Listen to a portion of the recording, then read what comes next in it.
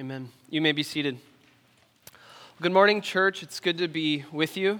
My name is Matthew, and I'm one of the pastors here, and I'm excited to open up God's Word with you. We are continuing our way through 1 Samuel 7, or 1 Samuel, and today we'll be in 1 Samuel 7. So you can follow along in your Bibles or in the bulletin where the passage is printed for you. Hear the word of the Lord. And the men of Kiriath-Jearim came and took up the ark of the Lord and brought it to the house of Abinadab on the hill. And they consecrated his son Eleazar to have charge of the ark of the Lord.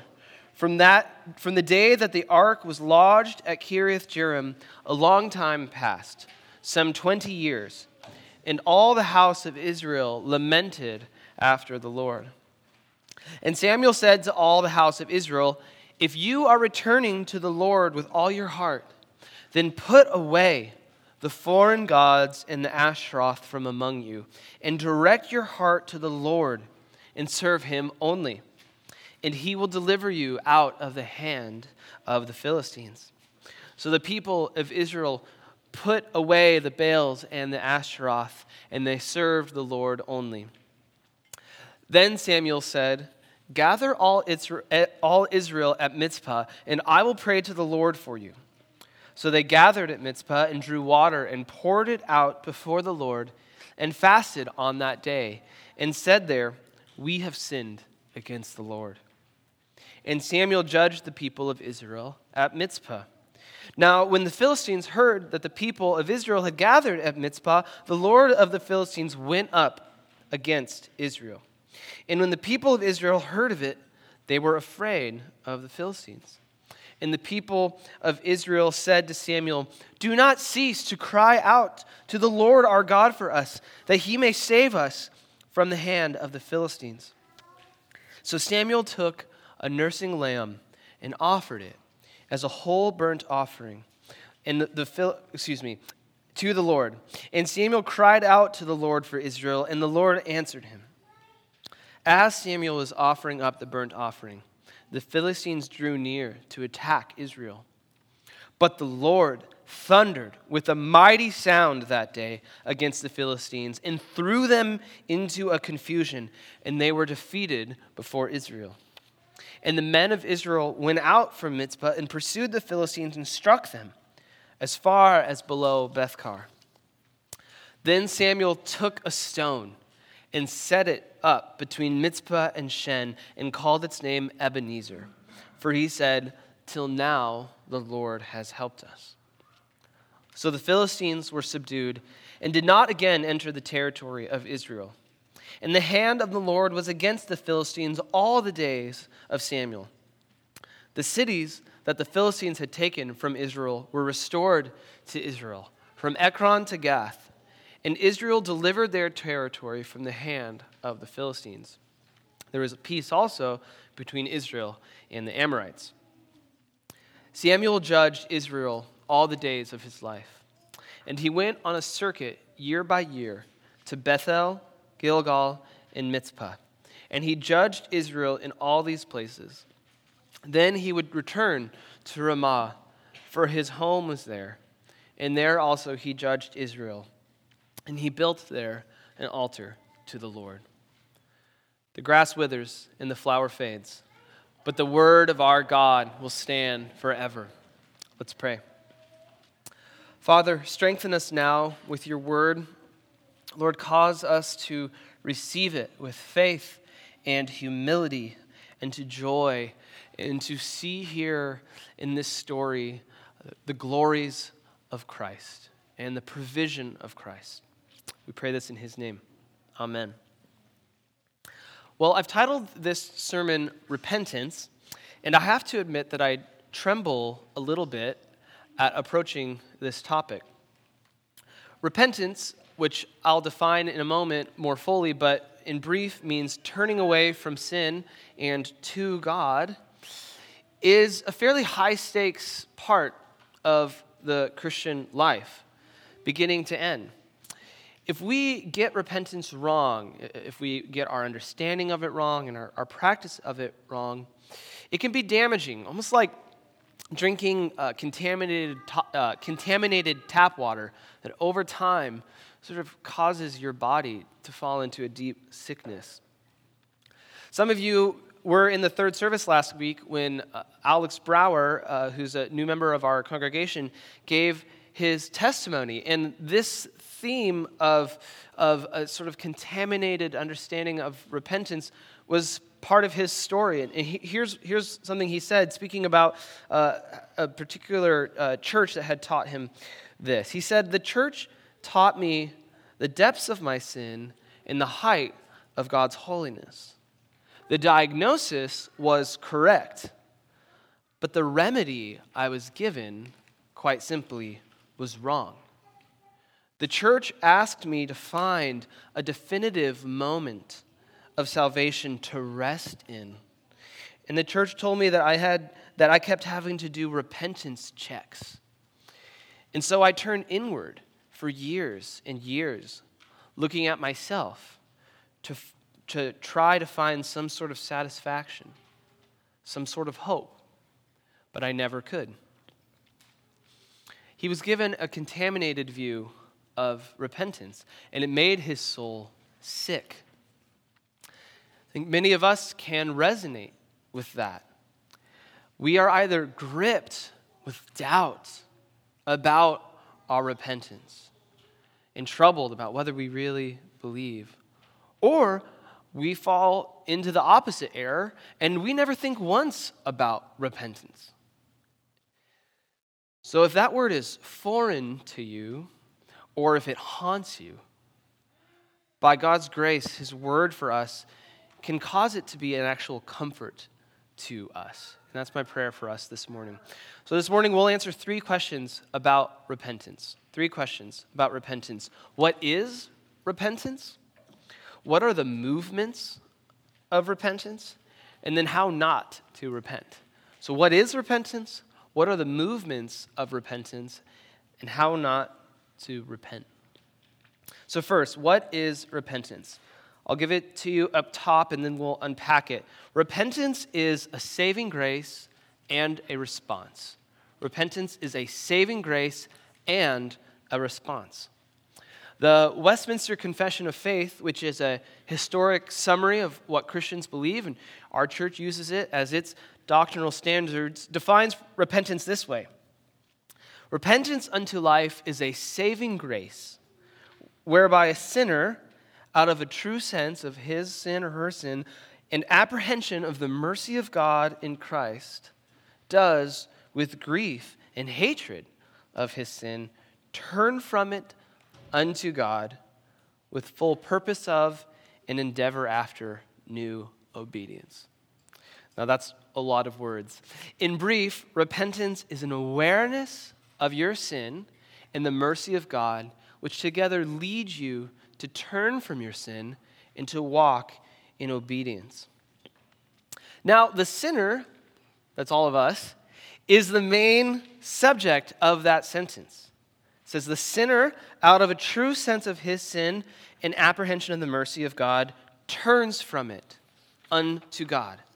So repentance is an action that we take. But don't miss how the sentence begins.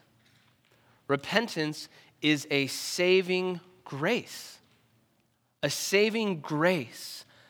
A free gift of God that saves. And so before repentance is an act of man, it is a gift of God. You might wonder, how is that the case if man does the act of repentance? Well, a few places in Scripture that make this clear. One is in Acts 11, when Christian Jews learned for the first time that the gospel is for non-Jews or Gentiles. And it says, they said, then to the Gentiles also, God has granted or given repentance that leads to life.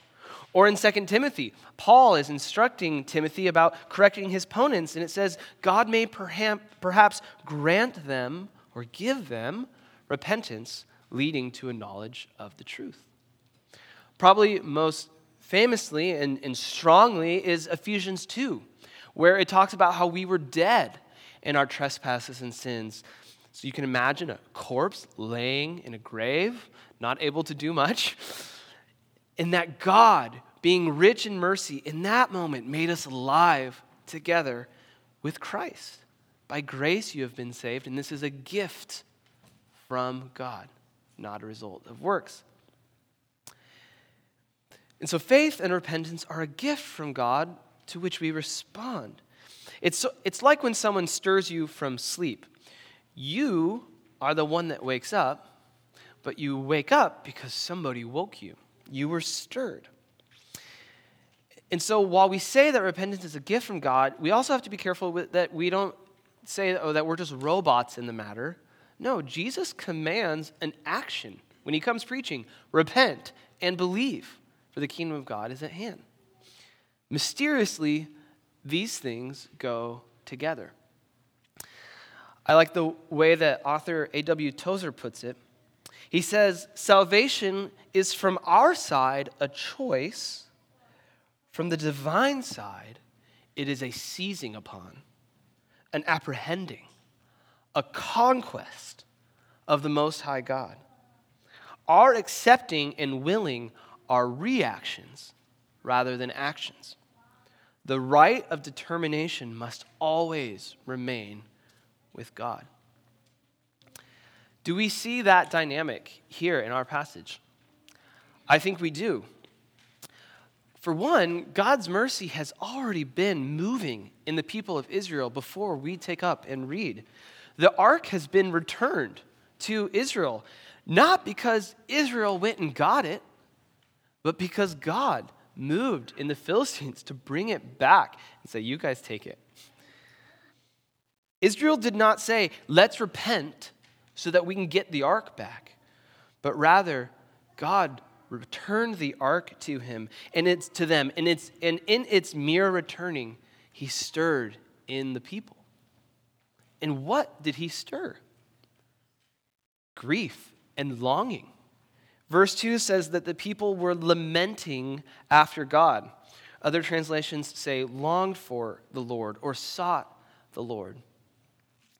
It's like the old hymn says, I sought the Lord, and afterward I knew he moved my soul to seek him, seeking me.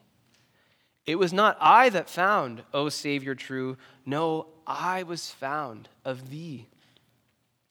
I find, I walk, I love, but oh, the whole of love is but my answer, Lord, to thee. And so repentance is at once a saving grace and a response. And so inseparable that the response is part of the saving grace. And I think that adds so much sweetness to repentance. Repentance is not cleaning up your life so that God will come to you. Rather, it's walking in new life because God has come to you, has come to claim you as his own. So it's easy to read this passage and think, oh, this is about Israel repenting. But that's actually incomplete. The emphasis is really on Samuel leading Israel in repentance. On either side of this story of good leadership are two stories of bad leadership. Before you have Eli and his sons, and the next you have Saul. But here you have a godly leader taking the people of Israel through the movements of repentance. And he does so by modeling, by being a prototype of the three offices that Christ will come to fulfill, in which he holds forever, and that is of prophet, priest, and king. And so that brings us to our next question. What are those movements of repentance? What are those movements of repentance? Well, there are three. One movement of repentance is following Christ as prophet. Following Christ as prophet, or turning at God's word. Samuel tells the people in verse 3, if you are returning to the Lord with all your heart, then put away the foreign gods and the Ashtaroth from among you, and direct your heart to the Lord and serve him only. Here Samuel is acting as a prophet, declaring the will of God. Put away your idols and serve God only. In other words, clean house. Repentance involves obeying God when he tells you to put away his competition. Well, this is both an initial response to the gospel and a lifelong process in response to the gospel.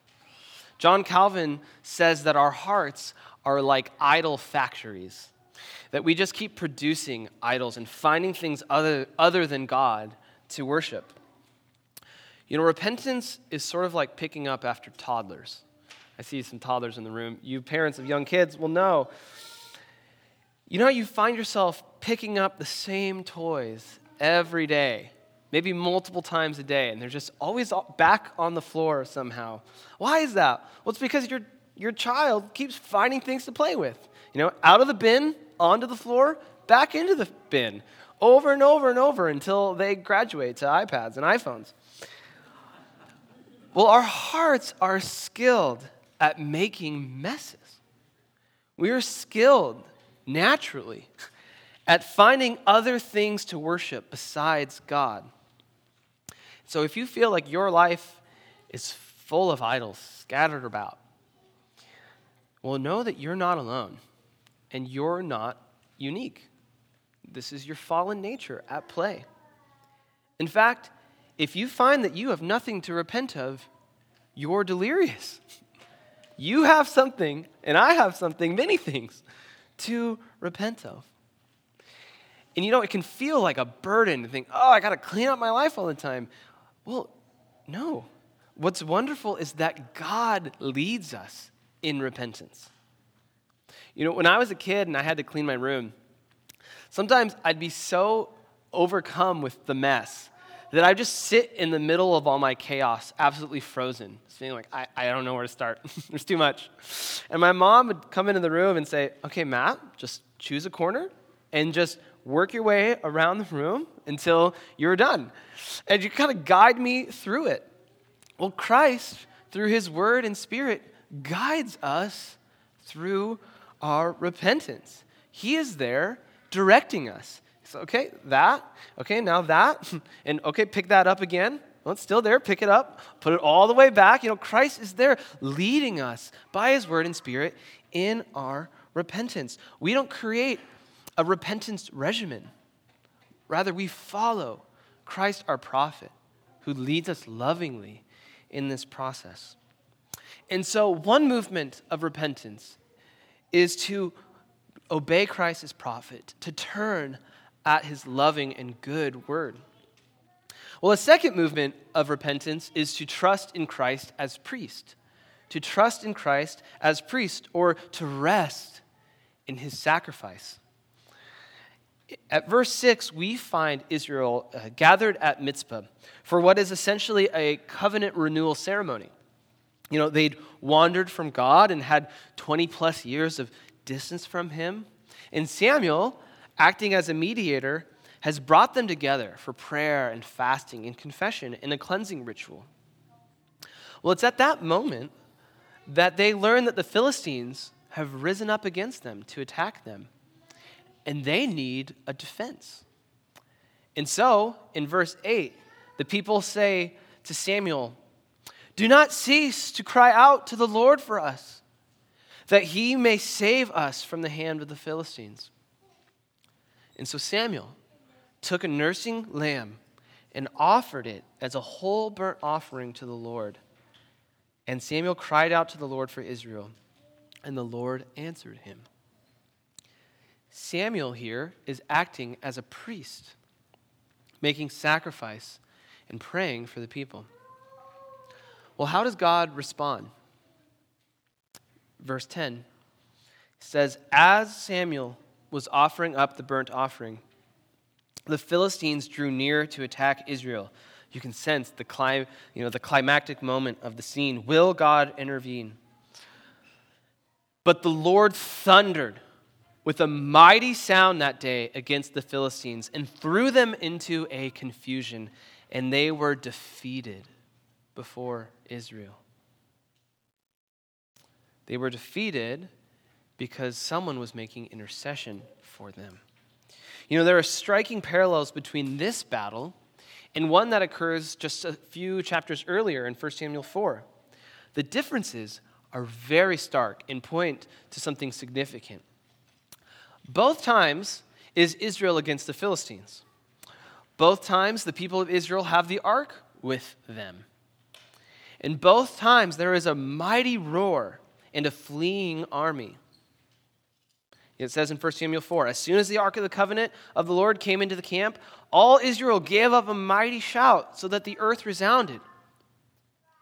But then the people lost that battle, and they were the ones fleeing, like the Philistines are now fleeing. So what happened?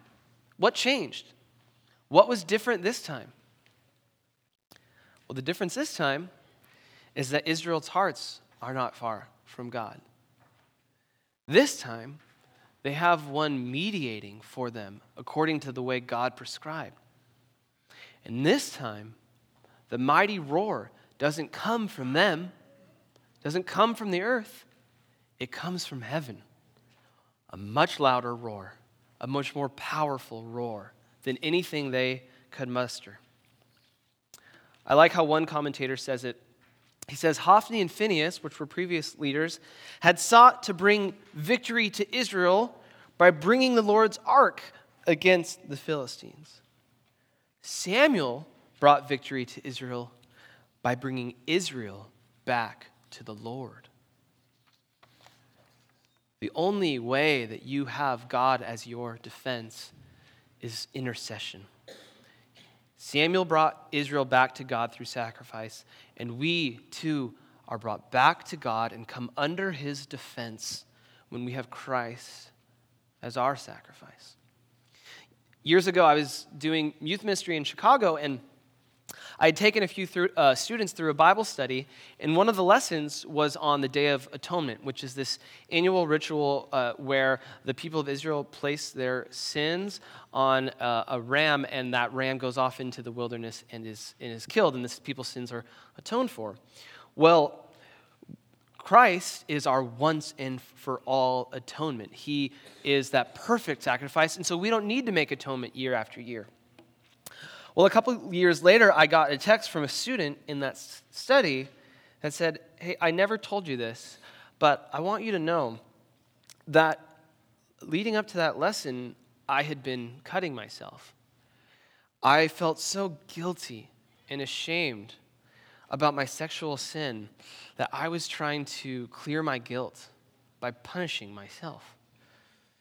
And when I saw that Jesus' sacrifice was sufficient for my guilt, I realized I was adding nothing. His wounds have already healed me. He understood that he had Christ as his defense and he needed no other. Again, quoting A.W. Tozer, he says, whoever defends himself will have himself for defense, and he will have no other. But let him come defenseless before the Lord, and he will have for his defender no less than God himself. That is good news.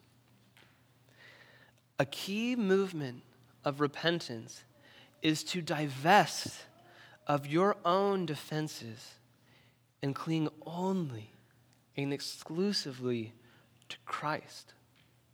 My friends, what could you offer that Christ has not offered? What could you bring that Christ has not brought? Nothing. And so whether it's a vice that you turn to soothe you, or endless effort that you make to try and earn God's defense, children of God, precious children of God, let it go. Let it go.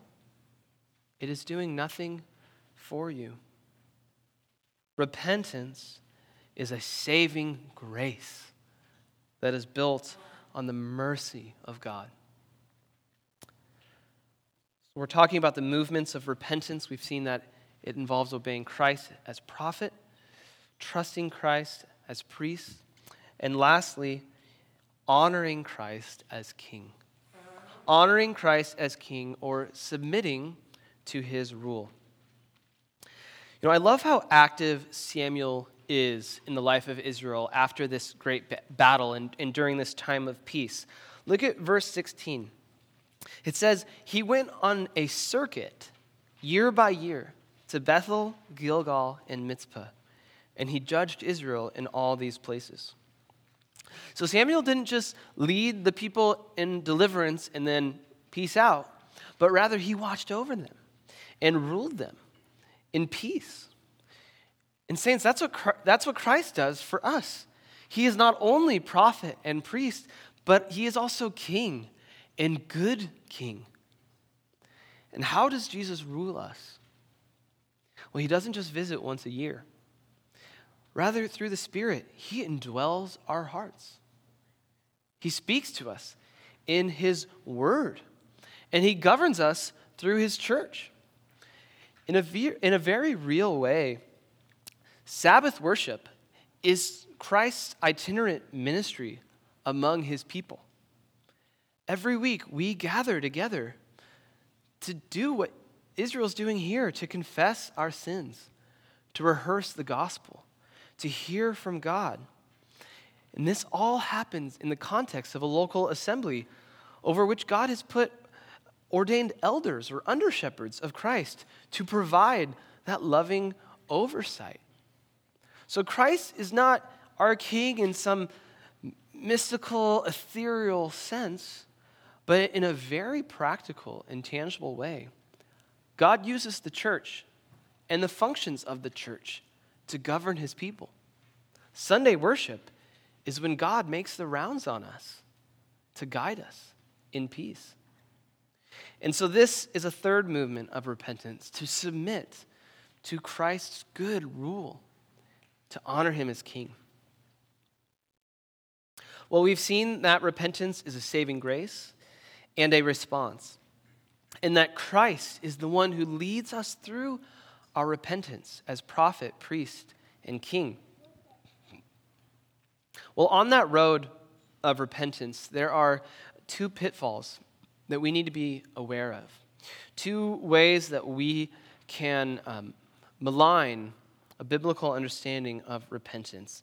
And so let's move to our third point, which is how not to repent. How not to repent. And here I want to offer two truths about repentance that each come with a serious error to avoid. The first truth is this: belief without repentance is not true belief.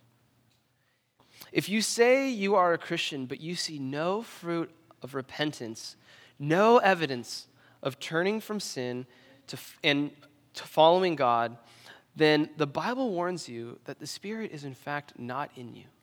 The Bible is very clear about this, that if the Spirit is in you, you will see the fruits and the works of the Spirit.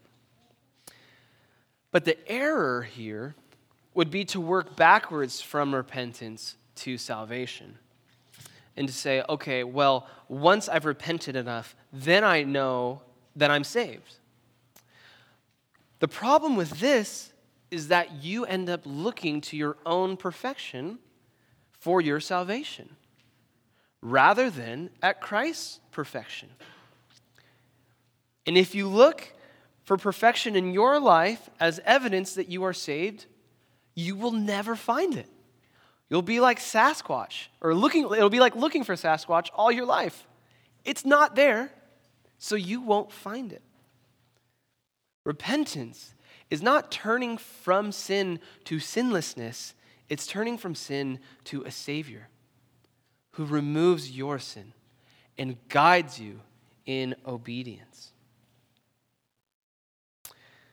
Well, the second truth about repentance that we need to get right is that even real repentance goes unfinished. That is, you will die with areas of your life not yet turned over to God. You are a human being in a fallen body. The only time in your life that you will be sinless is after you die and you exist in glory with God. That is when you will be free from the curse of your body and your sinful body. No Christian who ever lived has achieved sinlessness. You will not be the first. And that is a comfort. Don't expect your own sinlessness, because you won't experience it. But the error here is to say, well, okay, since I can't achieve sinlessness, and since Christ atoned for my sins anyway, it sounds like repentance is a moot point, that I don't really need to repent and everything's taken care of. Well, Romans 6 and other places in the Bible anticipate this error. Romans 6 says, how can we who died to sin still live in it? And then it goes on to talk about how Christians are those who are baptized into Jesus' death and resurrection so that they are made to be dead to sin and alive to him, to walk in new life with him. Faith without repentance is not true faith.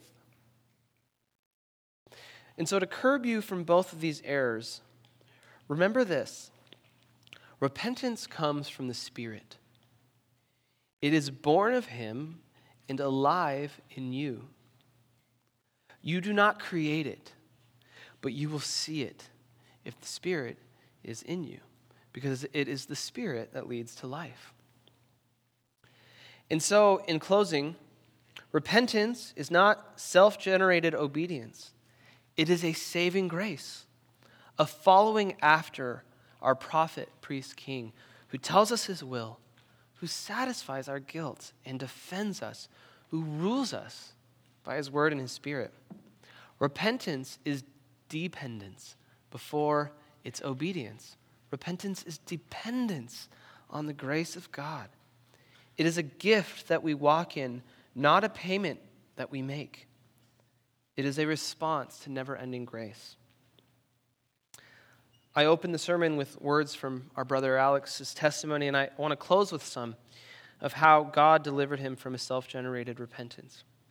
He said, like Jacob, Jesus wrestled with me, humbled me, placed my hip out of socket, and made me reliant on him over time. And so I could say, Lord, I have nothing to offer you. And like Peter, say, Lord, where else could I go? You have the words of eternal life. That is good news to rest in. Let's pray. Father, we thank you and we praise you that our salvation is not up to us, that we are dependent on you even for our repentance. Because, Lord, you are strong and we are weak. You are faithful and we are unfaithful. So we rest in your promises and your provision for us. We ask that you help us to walk in new life by the power of the Spirit. It's in your Son's name we pray. Amen.